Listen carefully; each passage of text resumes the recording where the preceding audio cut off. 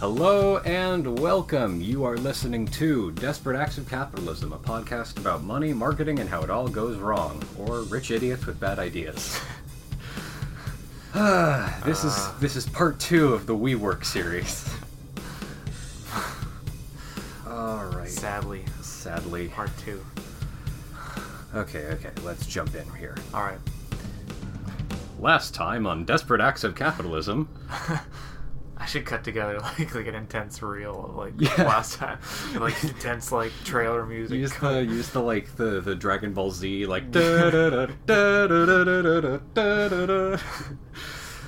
would be amazing. Also, we should totally edit together a best of our previous episodes. Totally, like a little sizzle reel. Yeah. That we can show to people. All right. Whoop. In May, WeWork launched an investment fund called ARK, which would allow the company to begin buying property. Newman jokingly told Bloomberg the name stood for Adam, Rebecca, and kids, and he didn't reject a comparison to Noah's Ark. Of course not. Of course, yeah. Oh. Are you comparing my investment fund to Noah's Ark? Why? Who could have thought of that? I won't shy away from biblical allegories, of course. Talking to himself in the mirror. While flexing. Preparing for the interview. Oh, yes, I am like the modern day Noah. Oh gosh, I see you've noticed my bulging muscles. I hadn't thought of that, but yes. I am akin to Noah. The human race are like my children that I am keeping safe on this ark of property purchases. Oh, ARK isn't actually we'll get into it, whatever. Who cares? Whatever! None of this means anything! A spokesman later clarified that it stood for Asset Return Kicker. So he lied about what it stood for? It doesn't... Don't do this, Evan! Don't think about things? There's nothing underneath all of this. It's all bullshit. I want to go home. You're gonna sit here and you're gonna listen to me discuss WeWork and you're gonna like it. I'm not gonna like it. I will turn this podcast around, young man.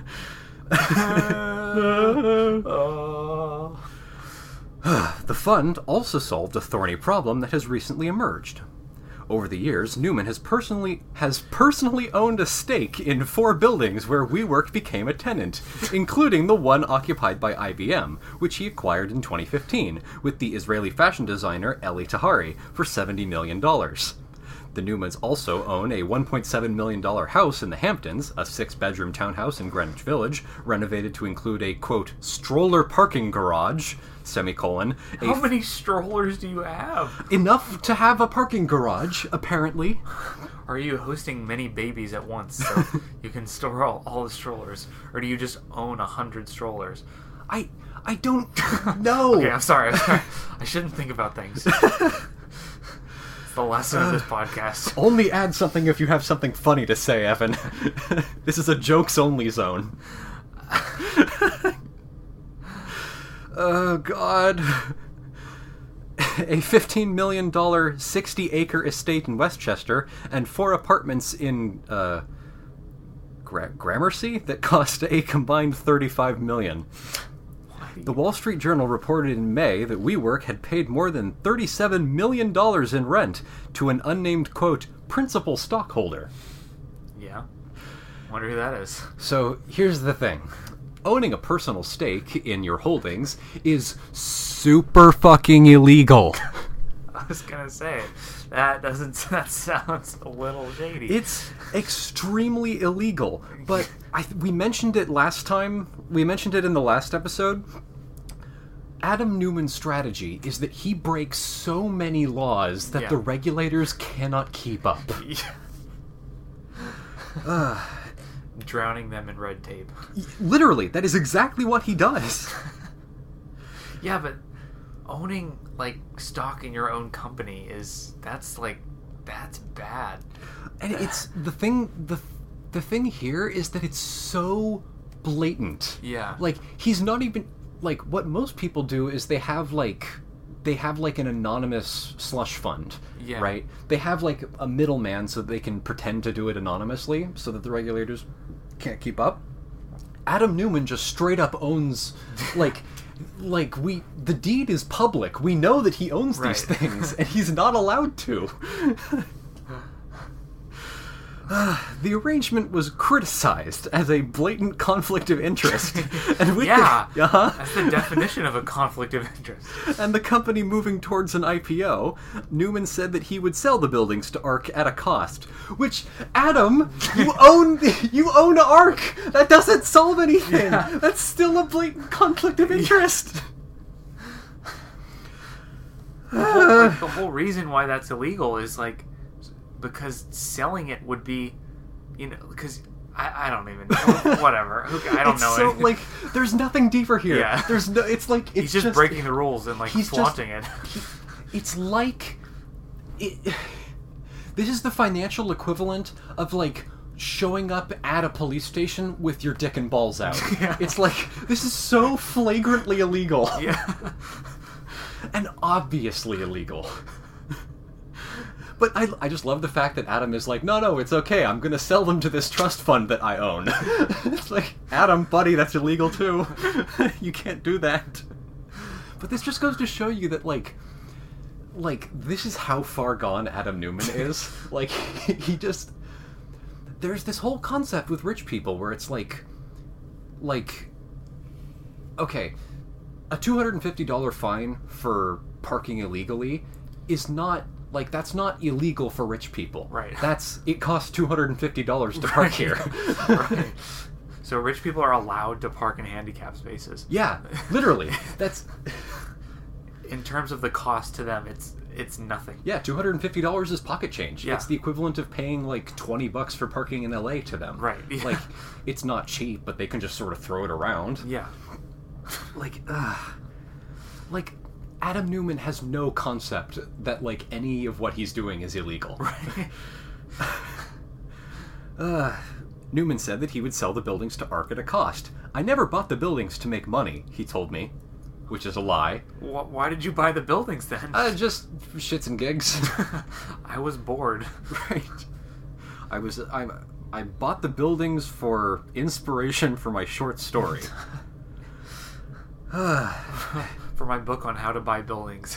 Claiming he had simply wanted to show skeptical landlords that WeWork was a viable tenant, which seems like something that you do when you want your company to make money, Adam. He's just like contradicting himself every sentence. Yeah. Quote, my stock makes so much more than quote, my stock makes so much more money than any investment I could do. I should buy more WeWork stock if I want to make money. Illegal, Adam. Still, Newman has told people over the years that he has sold more than $100 million worth of WeWork stock during various investment rounds. In recent years, he's made personal investments in a number of companies, including a hotel chain for digital nomads, whatever the fuck that means. I think that means people who can work from their computer or something. Digital nomads? But, like, Yeah. if you can afford a hotel for digital nomads, you can probably afford, like, an apartment or something, right? The whole point of being a digital nomad is that you can work from home. Right. So why would you need a hotel? Especially a special hotel. Yeah. Like, how does that cater to your needs more than a normal hotel? It has Wi-Fi and a desk, I just like a regular hotel. don't know. I don't understand here. And why would a digital nomad need to travel? Like, okay, forget it. Whatever. I'm breaking the rule. I'm looking into things. The medical marijuana startup of former Israeli Prime Minister Ehud Barak, celebrity chef Dan Berber's bespoke seed company, and life... What? I don't know. It sounds like a fancy sperm bank. But, so you can, like, customize seeds to your whim or something? I guess it's like maybe it's like a genetic tailoring thing for seeds, which is like kind of a cool idea. But like just the fact that it's called like a bespoke seed company, it's like who needs custom seeds? Yeah, you can go online and design your own produce. Which is cool, I guess. Yeah, I mean, but that seems like the sort of thing that like a large agricultural conglomerate would be doing. It's not like a boutique business. Yeah, it's like a Monsanto thing. Yeah. And Life Biosciences, which is dedicated to, quote, a future where age-related decline is not a fact of life. So, immortality? I guess?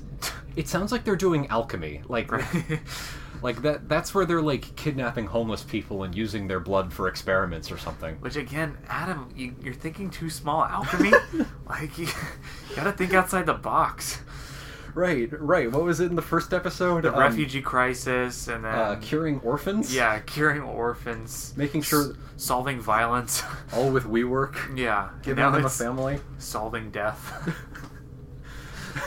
Conquering the grave, much like Jesus Christ. Oh, God.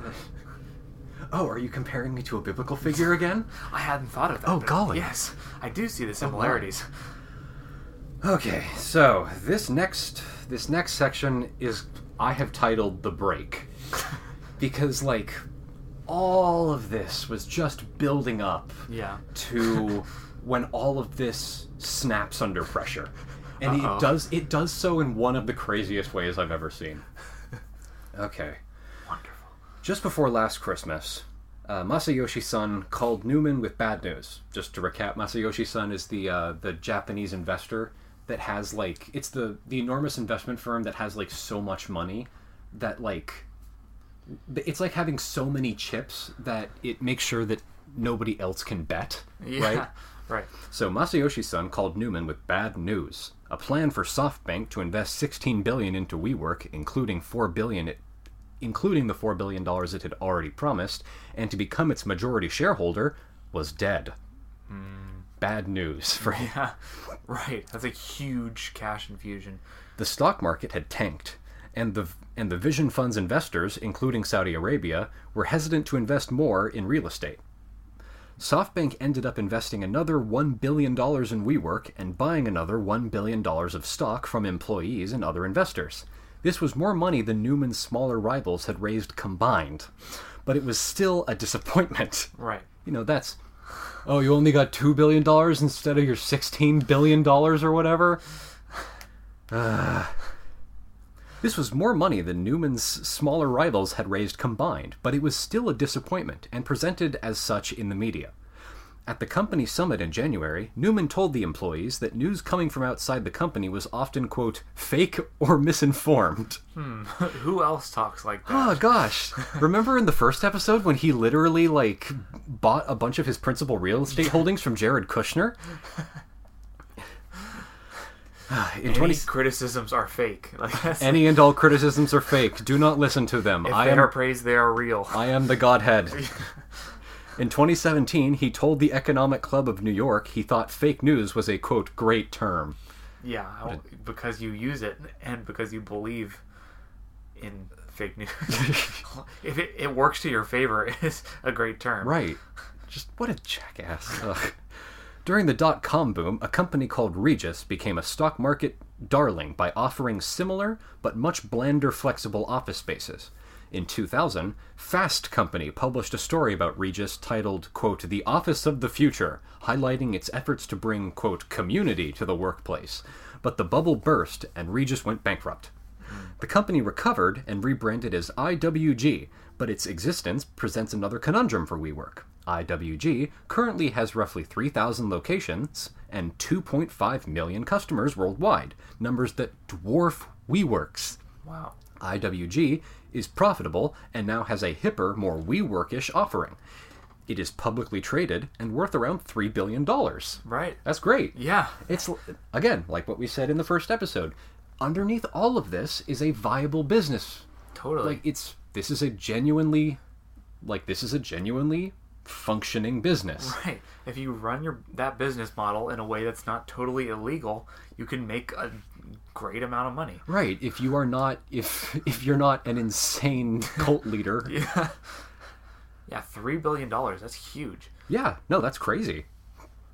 Everyone in real estate expects the kind of flexible office space WeWork offers to become an increasingly large part of their world, and many of the company's rivals are grateful to Newman for preaching the gospel of co-working and shorter-term leases. Even people critical of WeWork's culture, or skeptical of its focus on hypergrowth, will say it will likely remain a force in commercial real estate. But many, too, have begun to wonder what can explain the $44 billion in valuation difference between WeWork and IWG. Huh. Let's get into that. In a financial disclosure last year, when it was in the process of losing $1.9 billion to fund its growth, WeWork acknowledged, quote, "We have a history of losses, and we may be unable to achieve the profitability at a company level."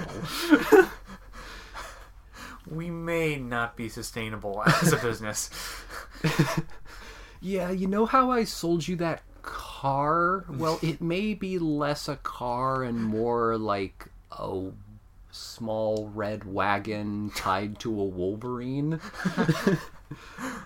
Like, maybe, no guarantees. I'm just saying, like...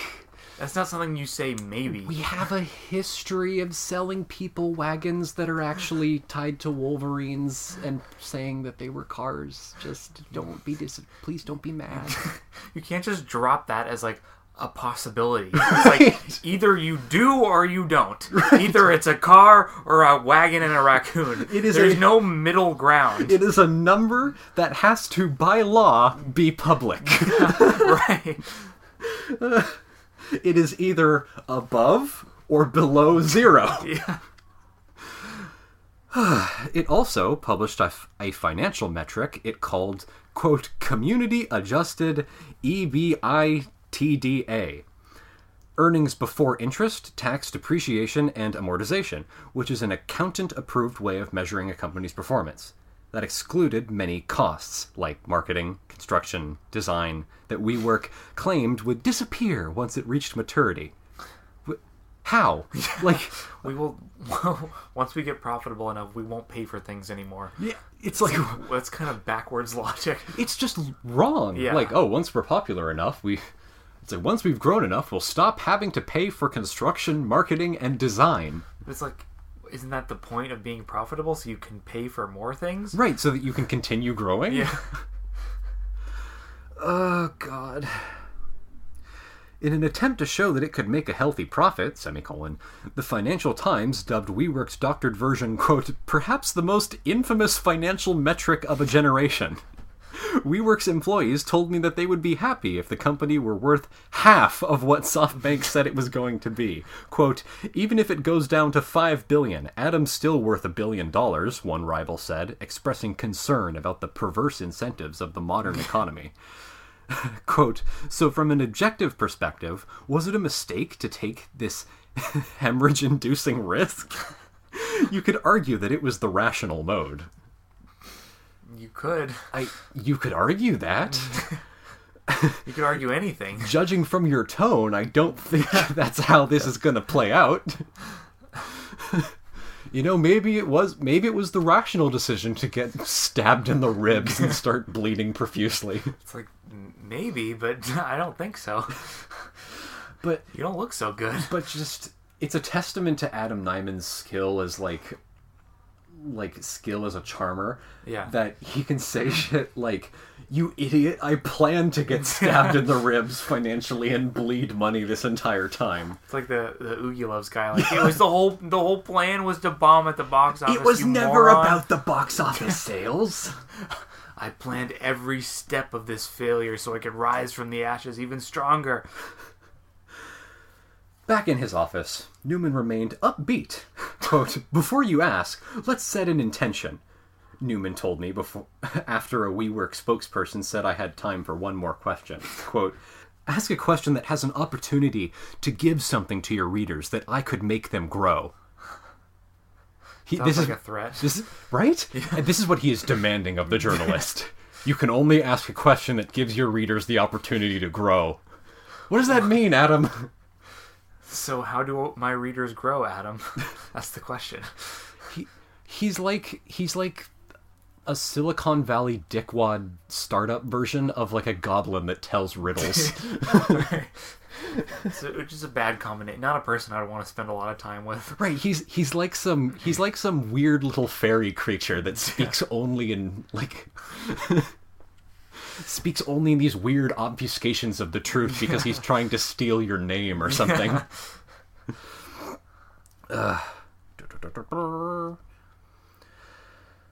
I told Newman I had read a comment of his from 2016 in which he said that he was ultimately working towards the creation of a we world with the various parts of his company forming a broader ecosystem that people would have little reason to leave.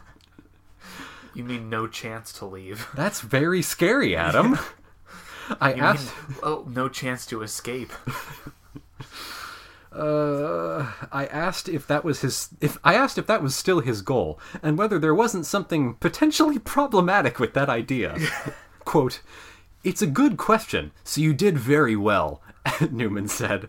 Quote, I don't think we could single-handedly change the world. I think we can build an organization that can be a catalyst to effecting long-term measurable change. Instead of thinking of it as a we world, let's just think of powered by we, and only powered by we, for the things that we want it.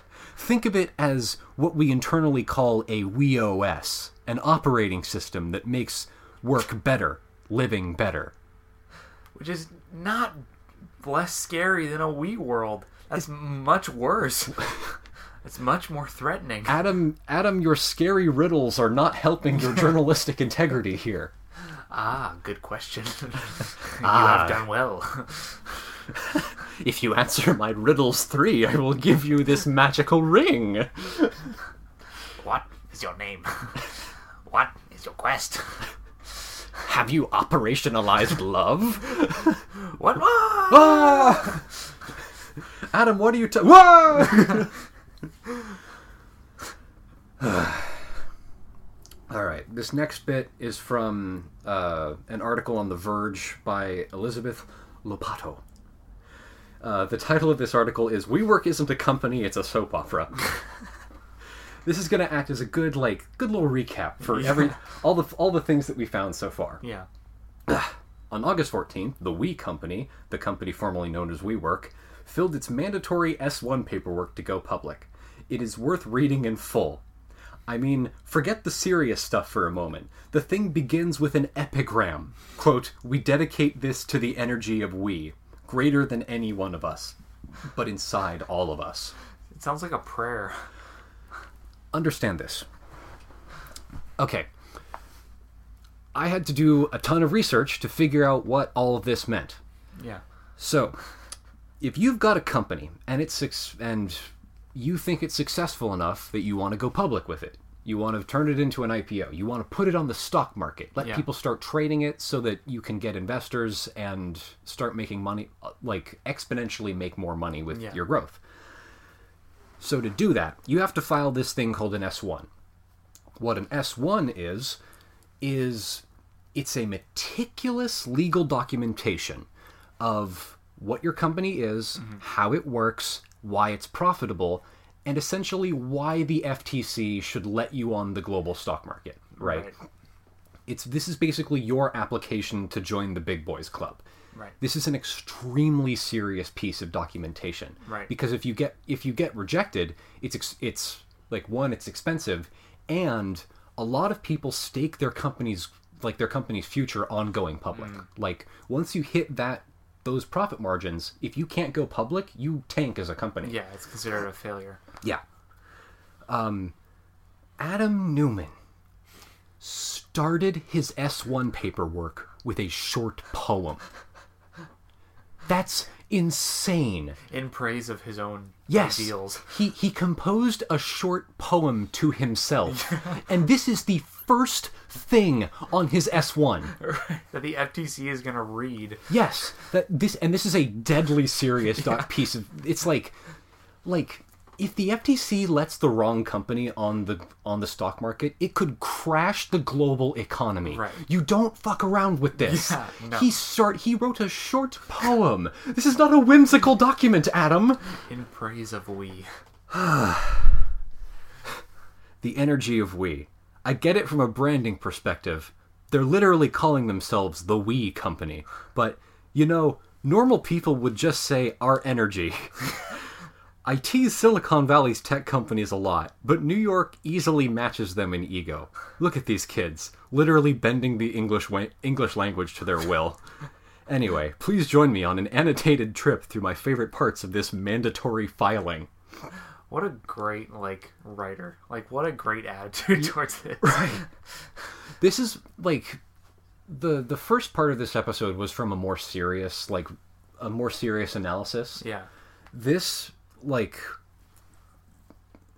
article was the tone of most of the stuff I read about WeWork, of people just sort of... Most articles about WeWork are written from the perspective of, you and your buddies are hanging out at a bar, and you're watching a guy simultaneously try to hit on a chick and not shit his pants. Yeah. It's you're just sort of watching him oh, this is great. Yeah. You can tell he's sweating and he kind of doubled over a little bit, and you could tell that he's just trying to get those digits before he shits himself. Just trying to break even. Right. Oh, that's kind of cute. Right, it's man, you go, bud. Yeah. But this is not this will end well for no one. Yeah. The We Company, is primarily a landlord for freelancers and companies. You pay rent on your desk or whatever, and then you don't have to work in the same place you live. There are also conference rooms. And yet the word, quote, technology appears 110 times in the S1. What technology? Literally, what technology? You have a website? Quote, we provide our members with flexible access to beautiful spaces, a culture of inclusivity, and the energy of an inspired community, all connected by our extensive technology infrastructure. The We Company tells us, but I'm having the damnedest time figuring out what the, quote, extensive technology infrastructure is. Does this just mean Wi-Fi? Is it neon lights? Is it lasers? Now, when it says lasers in this article, that's a link, right? Right. It's a link to a short article about a WeWork space that has, a laser disco ball in the middle of one of their big communal spaces, which is the most fucking distracting thing ever. Trying to work with a laser disco There's this ball. Enormous sphere of laser beams just shining on your computer while yes, you're trying to type an email. Yeah, that's exactly what it is. And they're not like laser pointers, it's visible UV light. It's a solid beam sweeping across this room. It's true that the We Company hires a lot of engineers, product designers, and so on, but, what major company doesn't? That's the standard by which one company considers a tech company. JP Morgan Chase is one of the biggest and most important tech companies on Earth. I'm just going to drop the We Company's organization chart here, because it honestly leaves me speechless. And so, this is a podcast, it's an audio medium. Yeah. Please find this article and look at this chart. Yeah, we'll link it. Yeah. So at the top is the We Company, and then it's flanked by existing investors and investors in this offering. Below it is the We Company MC LLC. Below that is the We Company Partnership, but that's a triangle.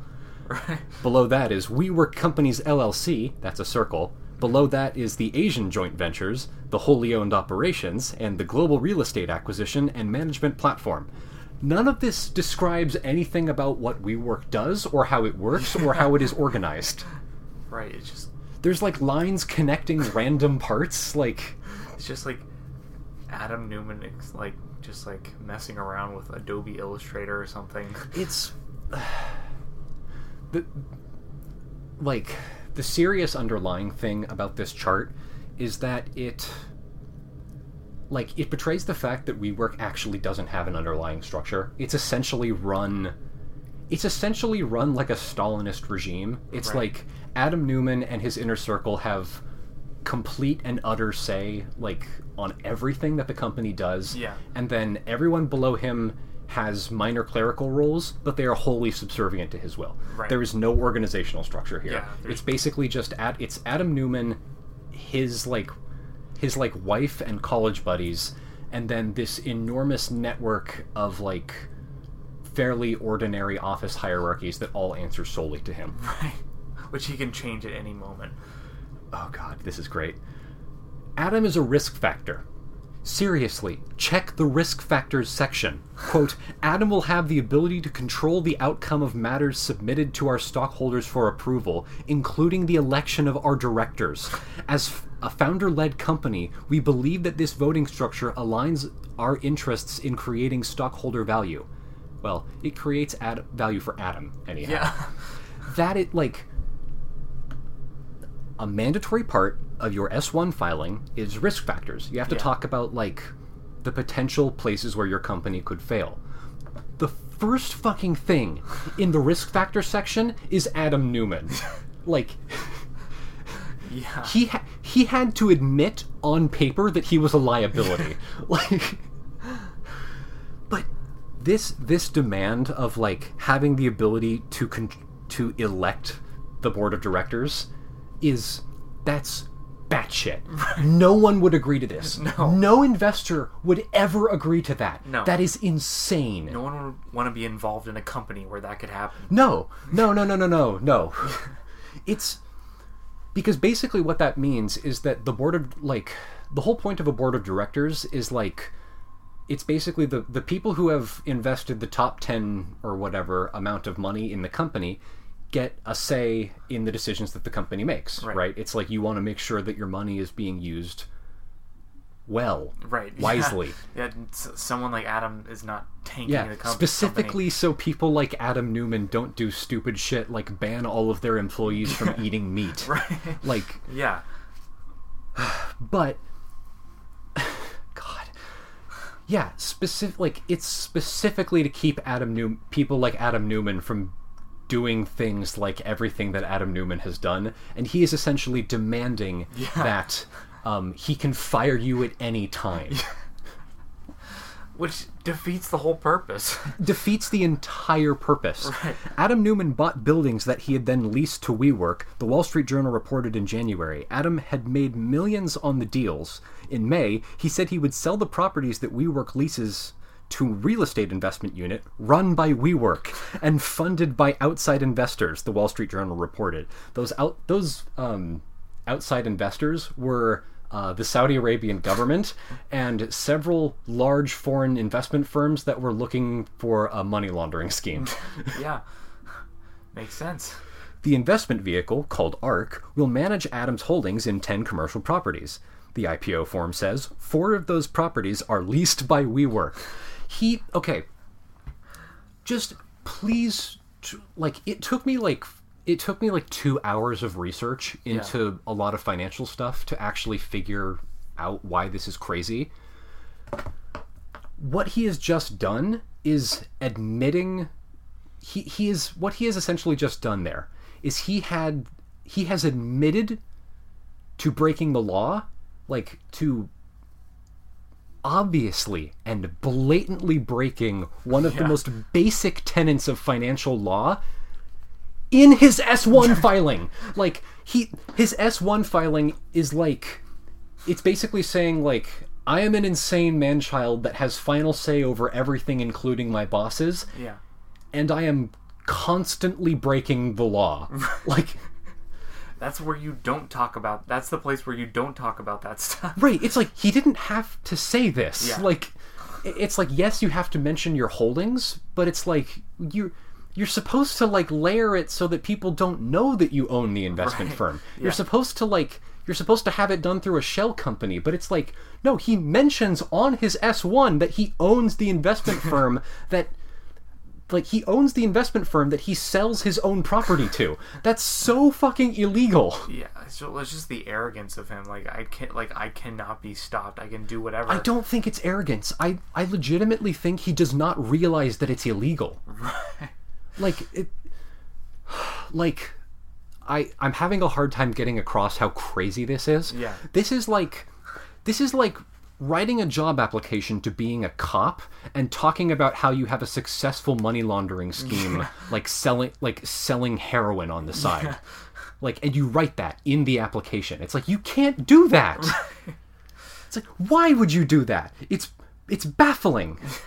The S1 form notes that Adam, quote, currently has a line of credit of up to $500 million with UBS AG Stamford branch, JP Morgan Chase branch, NA and Credit Suisse AG, the New York branch of which approximately holds $3.8 million principal. Or no, I read that wrong. $380 million principal amount, which was outstanding as of July 31st, 2019. That loan is secured by some of the We Company's shares. And, okay, what that means is that basically the S1 form revealed that, like, okay, Adam himself is valued at around, $1 billion. Like, that's what everyone said. It's like, oh, Adam himself is worth, like, $1 billion. Yeah. What this says, the fact that he's, like, what this means is that half of that is like he is deeply in debt. It's like he $500 million in personal debt to four of these enormous international banks, which is insane. That is insane. Like it's like I have $1 billion, but it's like, if half of that is debt, you don't have $1 billion. Right, literally. That's how debt works. Right. No, it's... That means you have $0. No, that if you say that you're worth $1 billion, and then you're actually in the whole $500 million, you have $0. Yeah, like, it's a net zero. Right. But that's even too far, because it assumes that Adam Nyman actually has $500 million to pay off that debt, right. Which, if you're in debt for $500 million, you don't have $500 million to pay off that debt, because then you wouldn't be in debt. Right. Like, it's all theoretical money. I mean, we could go off on a huge tangent about how, like, all of this stock market bullshit is basically just, it's like a combination of high stakes craps and astrology for rich white men. Yeah. Like, it's all fake. None of it means anything. Right. It's just rich idiots playing with this theoretical money that they have. Yeah. But just think about this. It's like, so the We Corporation was like the darling of the stock market for like 2 years. Right. To the point where people like the Saudi Arabian government and these enormous like international investment firms felt comfortable dropping like $20 billion on the company, which is more than like any investment firm has dumped on a company. Like, it's more than any investment firm has dumped on a startup ever, right? This was considered like the startup of startups. You are so excited to invest in the We Corporation because Adam Neumann is just so competent and good, and then you see this document where it's like, actually he's like in debt with several loan sharks and like has these insane demands that he can fire you at any time and do whatever he wants, and he is openly admitting in paperwork he's submitting to the FTC that he's breaking federal trade laws. Imagine being Masayoshi, the Japanese guy that wanted to invest all this money. Right. Imagine reading this S1 filing and being like, looking at it like, oh fuck. As the We Company got larger, the board of directors decided to give Adam reason to do an IPO.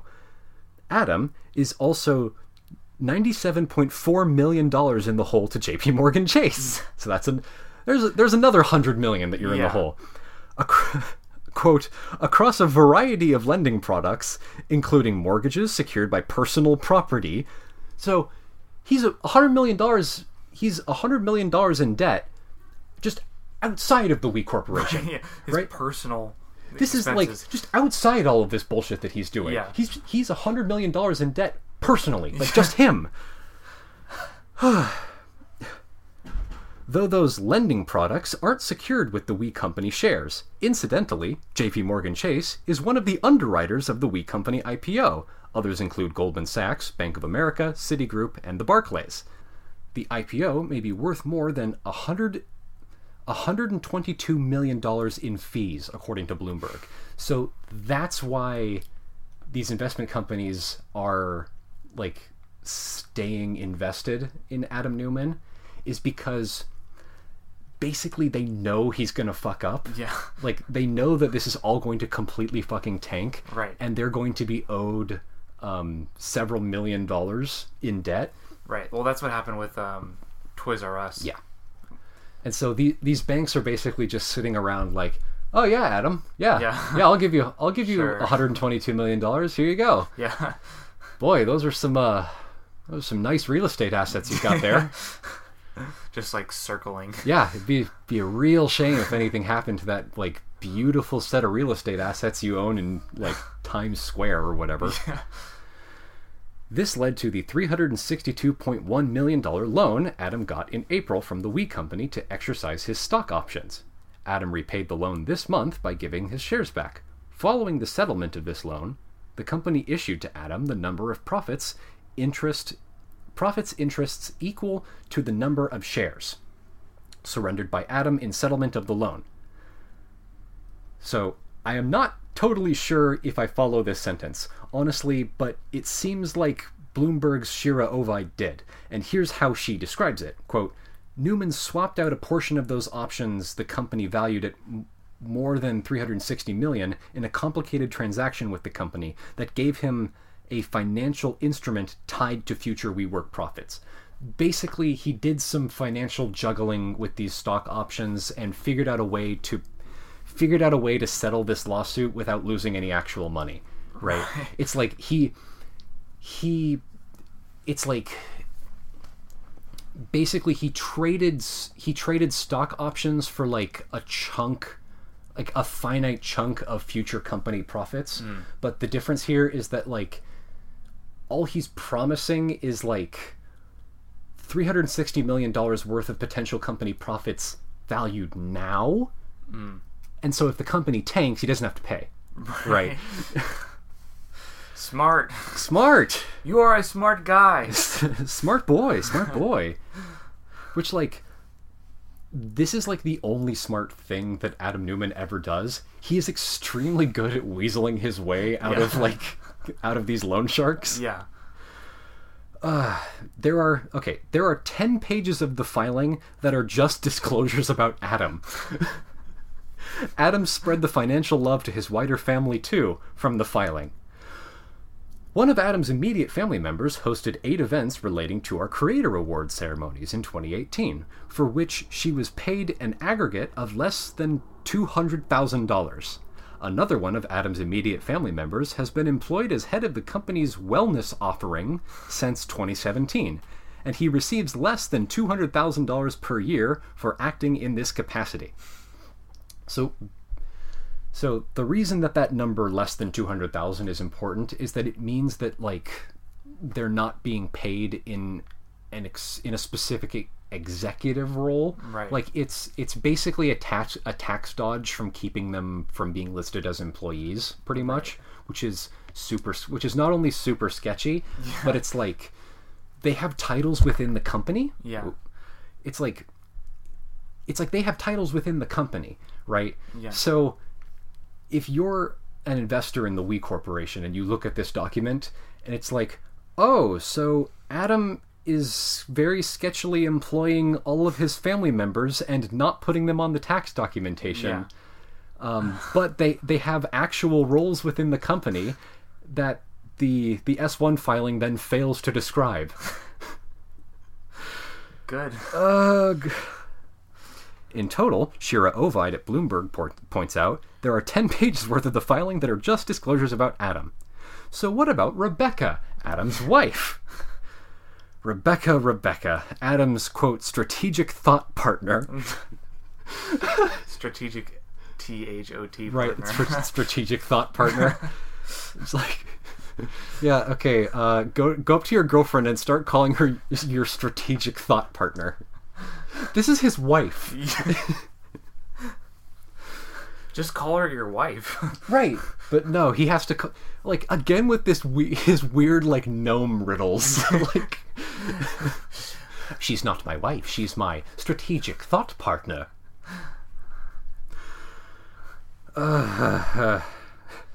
So, Adam's strategic thought partner appears significantly less often.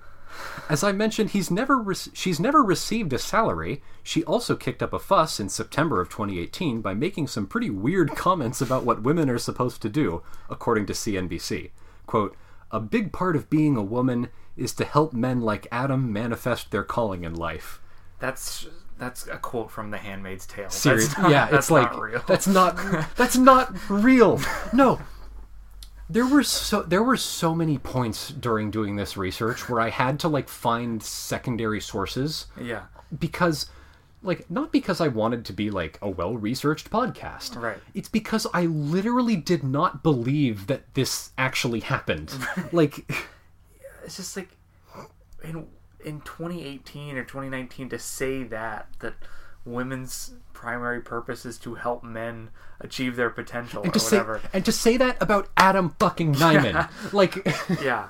On CNBC. Right. It's like it wasn't an offhand comment. That was like a public statement that she wants to be associated with her name. Right. Like I would say that about like Idris Elba. Yeah. Like right. Because that's somebody who deserves to have all of his dreams fulfilled. Yeah. Right. Adam Nyman is a stinky little goblin baby. Yeah. Like right. Who has caused an enormous amount of human suffering. Help us. God.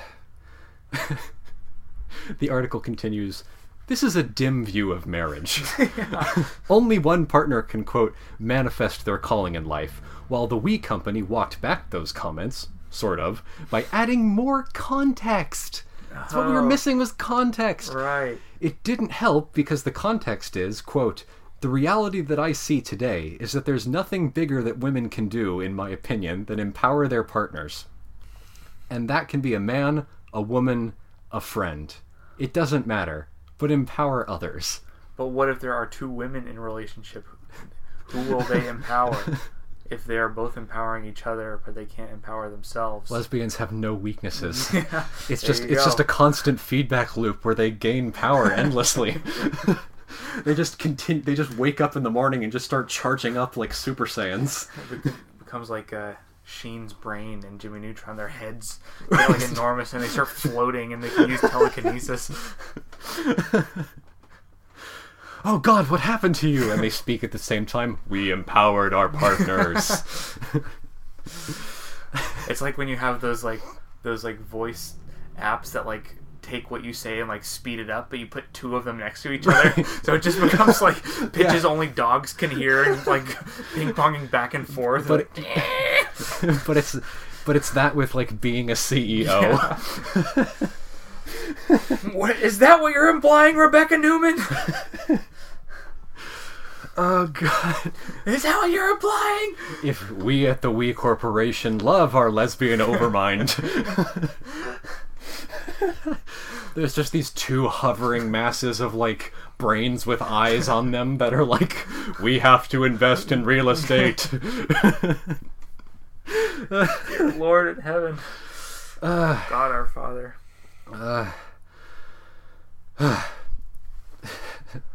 So remember how we said that Rebecca was never paid a salary? Yeah. So the S1 document came out. At the We Company, Rebecca is the CEO of WeGrow, the school. Yeah. At Cornell University, she majored in business and has also studied Buddhism. Actually,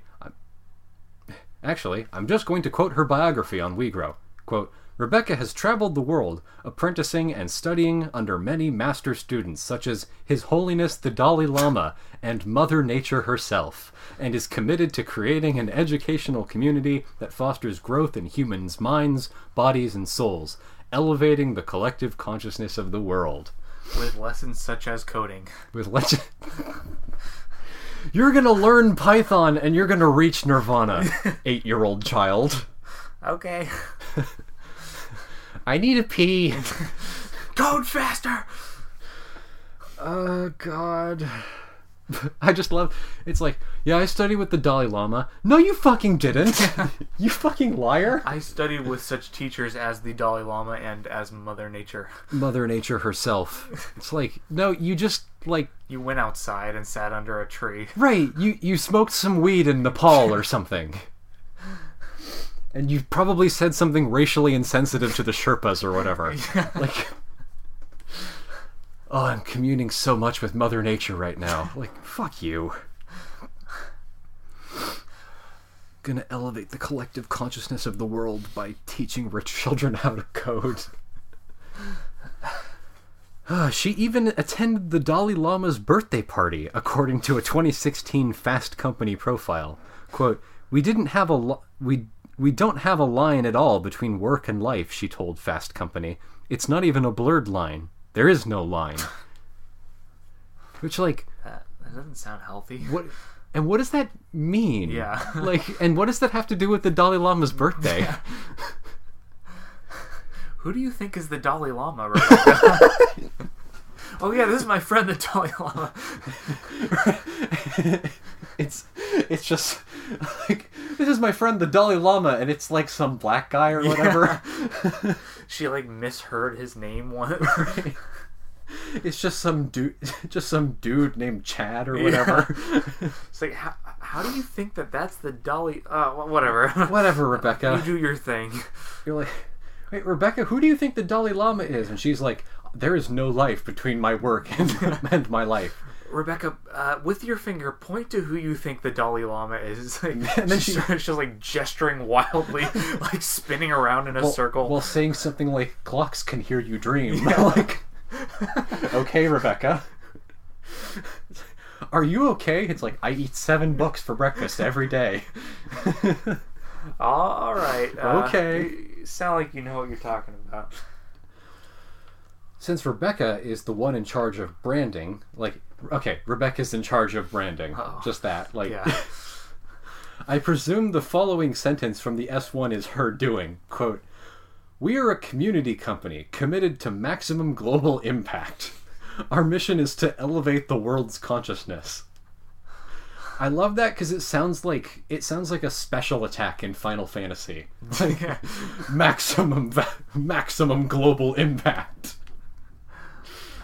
And it like crashes the moon into the dragon you're fighting or something.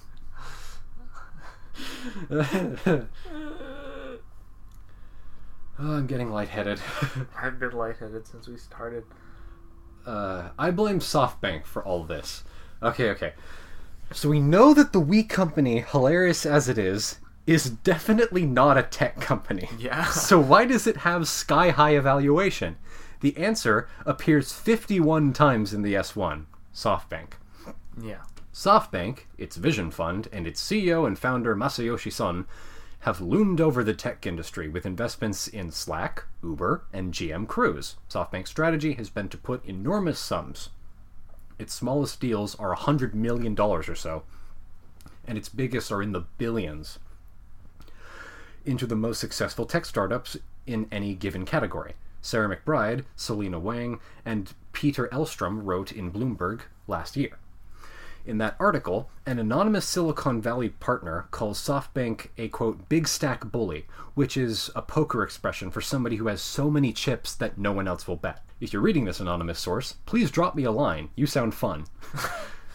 The investments made by SoftBank are huge and often push the companies SoftBank has invested in past their competition in both valuation and scale. Right. So it's basically like, this was Uber's model, right? Basically just grow so fast that no one can compete. Yeah.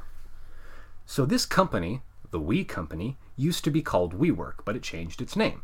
The new name was owned, Bloomberg's Ellen Hewitt reports, by the Wii Holdings LLC. So WeWork paid $5.9 million to acquire Wii and changed its name last month.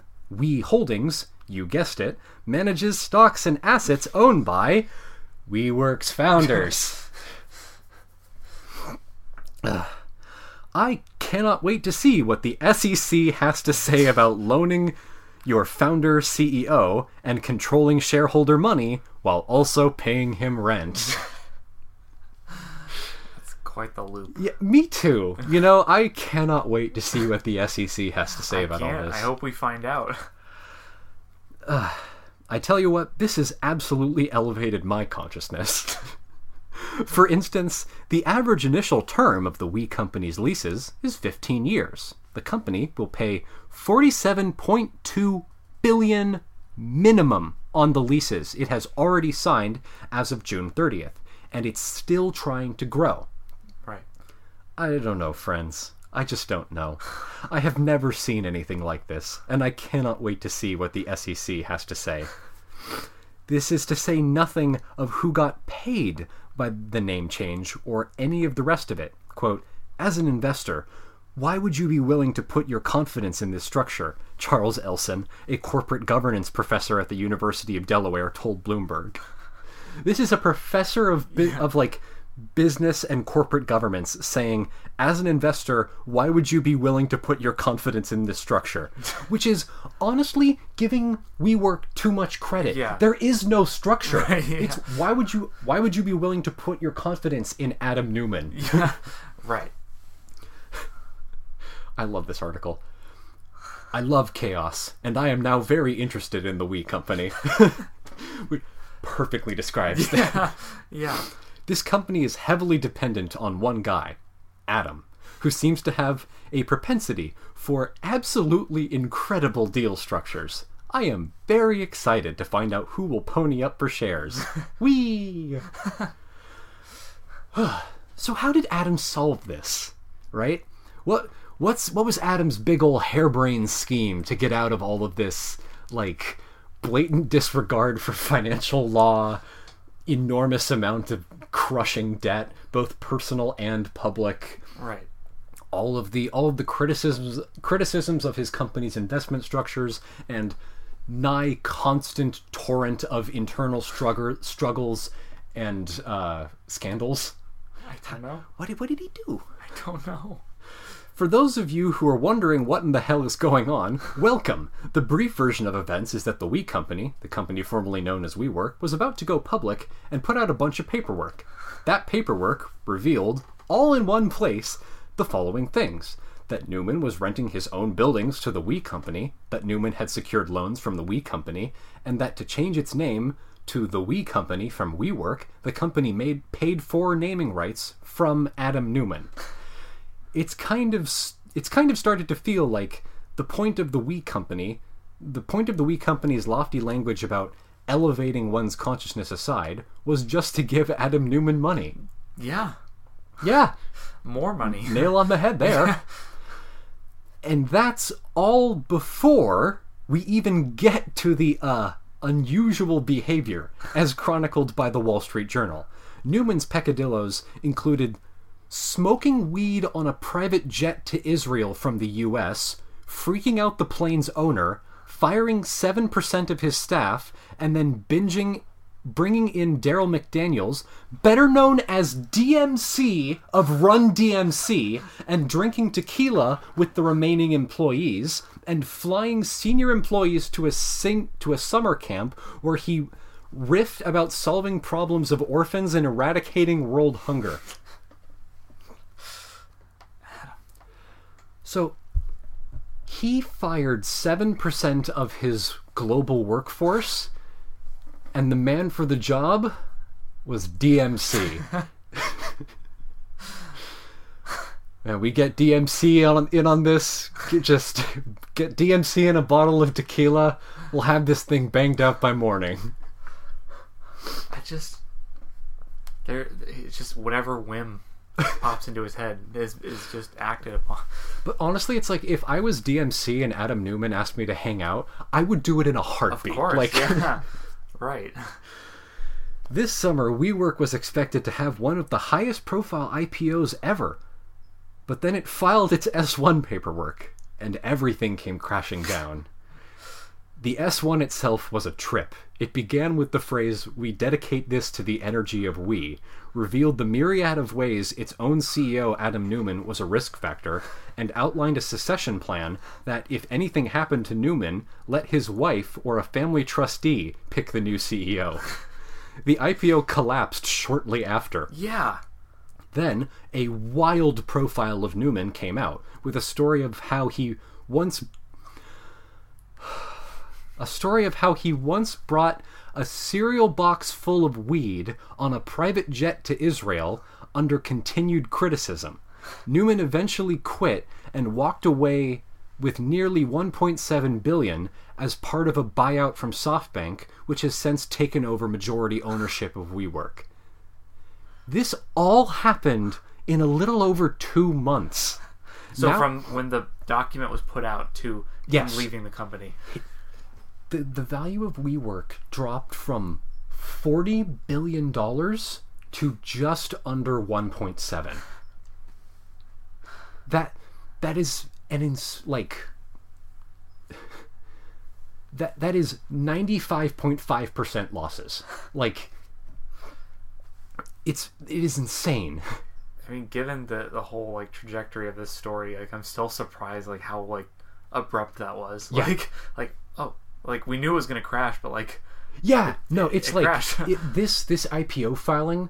It was like you snapped your fingers. It was literally like somebody took an axe and just neatly chopped Adam Neumann's knees off. Just done.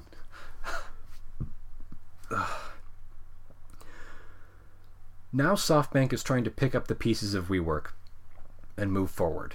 And it could be a difficult road ahead. Yeah. Follow all of the news and updates on 2019's soap opera of a company right here. So, this next bit is from an article for Vox by Rani Moala. It's called The Head of a Pin. How are we doing now? So, in November, Marcelo Claure, who was appointed executive chairman after founder and former CEO Adam Neumann was pushed out, outlined a 6-point path to profitability that included expanding geographically in a, quote, smart and profitable way. After its largest investor, SoftBank, bailed out the company in October, Claure told nervous employees that he planned to focus on the company's, quote, core business of office rentals rather than WeWork's many side projects, like its school and its wave pool business. What? Yeah. Of course. Why am I even... Forget it. Yeah, whatever. Forget it. Sure. At least it's better than baby clothes with knee pads. Crawlers. Yeah, wave pools are fun. The information reported last month that WeWork was secretly trying to get out numerous office lease deals. The company's occupancy rate, or how fully rented its locations are, declined to 79% on average in the third quarter of 2019, down from 84% a year earlier, thanks to the opening of new buildings. Newer locations are fundamentally less profitable than existing ones. When WeWork takes on a new lease, it has to spend money updating the space and advertising to its tenants. Yeah. It also takes time to fill the space with tenants, meaning the company has to survive in the meantime off less revenue than from a mature location. Yeah.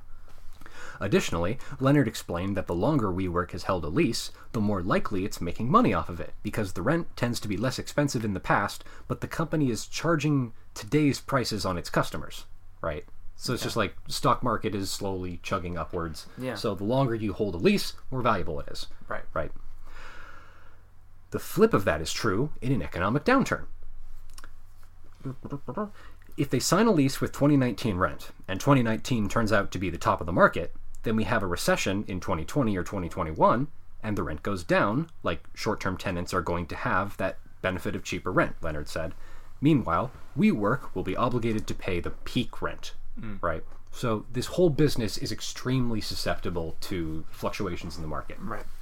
Still, real estate experts believe demand for co-working spaces will continue to grow in the event of a recession, thinking that while a recession will cause some companies to downsize or give up their co-working spaces, other companies will downsize into co-working spaces. Right. Regardless, a downturn will be painful and a test of WeWork and other co-working companies' business models. So this is from Gabriel Sherman for Vanity Fair. Adam Neumann reimagined the millennial workplace as a capitalist kibbutz, and so dazzled was Wall Street that his company was valued at $47 billion. He spent lavishly and pressed forward even as the narrative of the unicorn was ending, says the executive. Now, after the collapse, he's said to talk of himself as a martyr. Of course. WeWork's failed IPO vaporized as much as $40 billion worth of shareholder value in 2 months. a unicorn extinction event, at least in the near term. It was comparable to the end of Tulipomania, which is something we have to talk about on this podcast. Yeah. Have you ever heard of that? It sounds familiar, but I have no idea It was this event like right when capitalism was beginning as a concept. Yeah. Of like people in like I think it was the Dutch or something that were like breeding all these fancy kinds of tulips. Yeah, that's where the tulips and there was it was basically the first speculation bubble. Like there was all of this speculation bubble. There was all this speculation into like how valuable these tulips are going to be. Right. And then the market crashed and it destroyed the Dutch economy. Right. Those who are losing the most are WeWork's beleaguered staff, many of whom had small equity stakes. They believed deeply in Newman, worked insane hours, and bought in fully to WeWork's dream. Quote, they pushed the narrative that this is your family, and that you're supposed to spend a lot of time with them. It was somewhat incestuous. It was like we were at war together, a former staffer said. The company's IPO, the blessed liquidity event, was part of their faith, built into their worldview. Now, thousands may lose their jobs, and any equity is a distant dream. It's hard to overstate their fury at Newman, who's walking away a billionaire. Recently, the New York Times reported a group of WeWork's employees circulated an open letter calling Newman's payout a graft.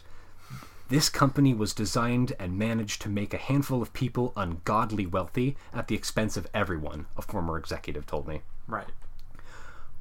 Wall Street too deserves blame. He's told people just last spring, bankers from Goldman Sachs, Morgan Stanley, and JP Morgan were throwing themselves at him, trying to secure WeWork's IPO and the estimated $100 million in fees it would generate. Newman tells people bankers told him that WeWork could be worth $90 billion. It wasn't strictly Newman's fault that investors no longer had the appetite for money-burning startups like Uber and Slack. Yeah. WeWork's botched S1 is Wall Street's fault, he told people. Why didn't the bankers and lawyers warn Newman that the disclosures he put in the S1 would spark an investor backlash, he asks his friends. Having once been a prophet, he now speaks of himself as a martyr, people close to him say. Just think about that. He's telling his friends, like, why didn't these bankers tell me that I shouldn't have put all this shit in the S1? It's really their fault. Like, Adam, you wrote the S1. Yeah. It's your response. It's your fucking company. It's your S1. Right. It is your job to know how this shit works. But the other half of that is that, like, the true irony here is that Adam was being truthful. Yeah. He wasn't lying. Yeah. He's like, well, man, I didn't know you guys would get mad about this. Yeah. It's like, if you guys would get mad about this, I wouldn't have put anything in. It's like, but Adam, all you did was like accurately describe your company. Yeah. Right. At least he did that. At least some justice was served after that. But just the fact that he's like, this is all your fault. You guys fucking suck. It's like, bitch, you got $1.7 billion out of this deal. Yeah. Fuck you. But he probably wants to kill himself because he doesn't have $100 billion. I don't even know, like... Come to think of it, though, it's like Adam Newman is totally a narcissist. Yeah. So it's like, this could totally be like a man-baby rage type thing. Like, and in my mind, Adam Newman is the kind of guy who, like, goes to an Eyes Wide Shut party to cool off or whatever. Yeah. Like... Yeah, it's like it literally is not about the money because he hasn't had to worry about money for so long. It's about he sees himself that he lost this battle. Yeah, and that's why he's angry. It's like an ego thing to him. Yeah, I was thinking about this the other day. Like, if you were rich back in if you were rich back in 1900, yeah, you still had to like Henry Ford still had to see poor people. right. Like, if you wanted to travel from place to place, you had to take a train. You had to walk around on the street. Yeah. You know, you had people doing shit for you. You had to you could go into shops and shit. You saw poor people. You saw poverty. You know it exists. Right. But not just it exists, right? It's like, yes, you can read about it in papers, but you can see it. You can see the poor people. Right. Adam Newman and a lot of rich people like him, I legitimately believe that Adam Newman has never seen a poor person. Right. His conception of poverty is non-existent. Yeah. He he is so fundamentally disconnected from the world that it's like any perceived loss on his part is a true tragedy to him. Right? They're like walking away with $1.7 billion is the equivalent of losing a leg to him. Right. Like, it's the ultimate insult. The more Newman stewed, the more he came to believe that he was the target of a coup. Powerful interests wanted him out of the company. Yeah, it's always a conspiracy. Yeah, God. He tells friends, the crash of WeWork's IPO meant that investors who had pumped billions into WeWork were suddenly at risk of losing their shirts. And now they wanted to collect. Sources told me his prime suspect is Benchmark Capital. In 2017, Benchmark led a boardroom putsch that ousted Kalanick from Uber and later sued Kalanick to force him off Uber's board. Newman's suspicions of Benchmark increased when he learned that investor Michael Eisenberg, a Benchmark general partner, rallied WeWork's board members to dump Newman after the delayed IPO, sources said. Eisenberg did not respond to a request for commentary. It's just a conspiracy, man. Well, the thing is that he's kind of right. Right, but also, like, they had very good reasons for ousting him from the company. Yes, it's like this isn't a coup. This is due process, Adam. Yeah, you are running this company into the ground. We want to be reasonable. We don't want to have a lunatic as a CEO. Right. It's like now that other people's paychecks, like now that other rich people's paychecks are actually on the line here. Yeah. You are a liability, and you are fat that will be trimmed. Yeah, exactly. And the thing about the thing about Eisenberg, like, Adam Newman thinks he's Eisenberg. Right? Adam Newman thinks he's this, like, genius investor businessman. Yeah. But Eisenberg knows how businesses are run. Yeah. He knows what you need to do, and he is an utterly ruthless person to do business with. Right. He's famous for doing hostile takeovers of large companies like this. He eats people like Newman for breakfast. Yeah. For now, Newman's dream is over. In September, the company announced it was getting rid of the Gulfstream and closing Rebecca's school. They withdrew all 5 of their kids. He tells friends he wants to learn from his crash. In his office, he keeps a card with the 3 lessons he wrote. Listen, be on time, and be a good partner. He thought about flying to Tokyo to see his one-time patron Masayoshi Son, but decided not to. He tried drafting a letter to WeWork's employees, but as of mid-November, he hasn't figured out what to say. Because he has nothing to say. Yeah. It's all about him. It was always about him, and now that he's not part of WeWork, he has nothing left to say. Yeah. It's nothing to him. His reputation as a cult leader has been destroyed. Right. He doesn't get the ego boost that he does from the company. Yeah. It truly was never about the money. Yeah. It was all about his ego. It's not about the business. It's not about the money. It's not about changing the world. It's about propping himself up as a visionary world changer. It's about making people think that Adam Newman is a genius. Yeah. That he's perfect. That he's a god amongst men. Right. And that he's this Christ-like martyr. Right. You know, that sacrificed himself so that WeWork could continue. Yeah. You know, he took the hit from this internal coup so that his employees could continue to work, even though he regularly fired 20% of them every quarter. Forced them to stay after work for hours. Right, and like sexually harassed several of them. Yeah. Like, it's just... I was just like, I think about these people who are like ousted, like the Uber guy, like Papa John from Papa John's, and like it's like what is their life now? Like, obviously it's like they'll never have to work again. Yeah. But like what do they, like, what goes through their head on a daily basis? Right. It's like when there's no struggle in your life, yeah. when there's nothing to fight for, you have no passions or anything, like you have no creative outlets, no real way of interacting with the world. Yeah. Like, what do you spend your day doing? Do you just like watch TV? Right. Like in like your giant house or something. Right. Like your giant empty notch mansion with a candy room or whatever. Right. Like, which is like, I don't want to say I feel sorry for them because I don't. Yeah, but it's also like that's like a pretty good punishment. It's like you live a life without purpose of endless wealth and no purpose. No struggle, no validation. It's like, to me, that's like ego death. Yeah. It's like, it's an utterly hollow existence. Yeah, but it's like, it's an ego death that doesn't teach you anything. It's like your ego has died, but well, it's like, to get to this point, you can't have ever, like, you can't have $1 billion and be a moral person.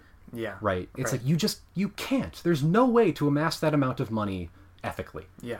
Right? So to even get to that point, you have to already be a hollow person. Right. And the only thing that brings you any joy is like increasing your personal wealth. Totally. Because that's the only thing that you can do. Right. Well, it's like you have to be okay with betraying the people closest to you, stepping on people, ruining people's lives. That's just a normal part of your day for years, and then that gets taken away. Right. And I just don't know. Like, I have obviously no way to empathize with them. Right. It's an utterly hollow existence. Yeah. There's nothing beneath the surface. Right? Just sitting in your giant house watching Netflix or whatever. Right, drinking tequila. Yeah. Just like alone. It's like, ugh. Yeah. It sounds like it's like that version of being rich sounds like it just sounds like a Black Mirror episode or something. Totally. It's like the end, like that total just like crushing ending. Like you're just sitting in a vat of your own nothingness for eternity. Right. You're just floating in a tank of your own complacency. Right. And you will never have a reason to not be complacent again. Right, but it's like, for all of Adam Newman's talk of like ending poverty and like ending orphanage, orphanancy, the refugee crisis. Right, it's like none of that shit is real to him. Yeah. He doesn't understand what it is. He doesn't understand why it's important. Yeah. Like, because okay, if I had $1.7 billion, I would actually end shit. Like I would actually try to fix shit. Right. I would. Like, if I had $1.7 billion, I would spend it until I didn't have $1.7 billion. Right. Yeah. But it's never... It's just another extension of his ego. It's like, I am so smart. Not only am I going to be the best business boy ever, I'm going to solve all problems because I am so smart. Right. And not because it's the right thing to do, or because he actually believes that you should do it, but because he wants the emotional validation of people saying he's a good person. Yeah. Right. Right. He is a smart, strong, and good person. Right. People just want to... He literally just wants people to say that he's a good, smart business boy. Yeah. And that's it. Right. Yeah. Well, Adam Newman, if you're listening... Go fuck yourself. Yeah, go fuck yourself, but also our heart goes out to you. And if you need anything, we're here for you. You hollow rat bastard. Yeah. We'll smack some sense into you, Adam. Come into our podcast studio. Right. Come live with us for a while and experience what being middle class is like. Right. Yeah. So maybe you can actually have some drive in your life for once. Then you can be a guest star on our podcast. We'll cut to Adam's corner every episode. Yeah. Well, I'll compose a little theme music for you. Right, he'll get a special little segment on our podcast. Wow. All right, so that's the We Company. I'm not going to say thank you for that story. And you shouldn't. Whatever the opposite of thank you is. But I feel like I'm a stronger person for it. Oh, God. I finally feel like I've come up for air after 2 weeks of drowning. Right. No, researching this topic felt like drowning. Yeah. Just listening to it felt like drowning. And now I kind of feel like a little bit of peace for the first time. Right. Well, it's like, it sucks that Adam Newman walked away with $1.7 billion. Like, yeah, but of course he was going to. Right. It's like, once you're at that class, it's like you can't... There's no true justice. Well, it's like you either... You don't, like, drop down and become middle class. No. Like, you have friends, you have acquaintances that will all invest in whatever bullshit money laundering startup that you want. Yeah. You know, you get 10 of your friends to throw you $10 million or to throw you $100 million, and suddenly you're a billionaire again. Right. Like, and it all just starts the fuck over again. Yeah. But it's like, if you study history, the thing that always kills empires is you have a great leader, and then they die and have to divide the empire amongst their 4 querulous sons, or whatever.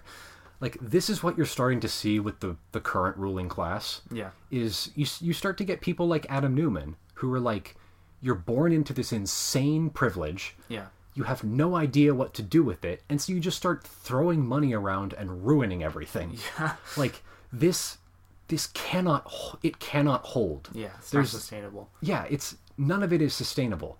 It's like I said, where it's like, you do not understand what poverty is. You don't understand how the world works, and therefore you cannot be an effective member of the ruling class. Right. Like, the center cannot hold, but I do take some solace in knowing that Adam Newman was, like, genuinely saddened. Like, that he was genuinely hurt by the loss of all this money. Right. Like, well, just by the loss of the status, I think, was the biggest blow to him. Right. And it's almost sweeter knowing that he, like, didn't get beat up or something. That it's like he lost an incalculable amount of money and still owns more than I will ever own in my entire life. Yeah. Or 10 of my lifetimes. Right. And yet, it's like he's still a hollow person. It's like he's still not satisfied. Right. That he brings still me has that hole in him. Right. That brings me intense joy. Yeah. Because at least I can experience happiness. Right. Exactly. Because we have experienced the struggle, and we know, like, that's like overcoming that stuff and helping others truly from an empathetic perspective. That's what brings you joy. Actually having friends that aren't like, because his wife is literally just like it's like a cult member. Yeah. It's like it's not a healthy relationship. She sees him as like a god king that must be appeased at all times. Like, that's not a relationship. No. That's a worshipper and a worshipee. Yeah. Like haha, I have friends and you don't. Go fuck yourself. Yeah. Like, well, I think that might be a good place to wrap it up. All right. I think we've come a long way, and I don't know where to go from here. Again, everyone, I am sorry for imparting this upon you. We will rebuild. Big things are coming. Yeah. All right, we will catch you next time, and we will probably be back to our regular episode structure. Yeah. Bye. Bye. Give us a rating, like us on... I don't know anymore. Oh, God. We love you. Bye.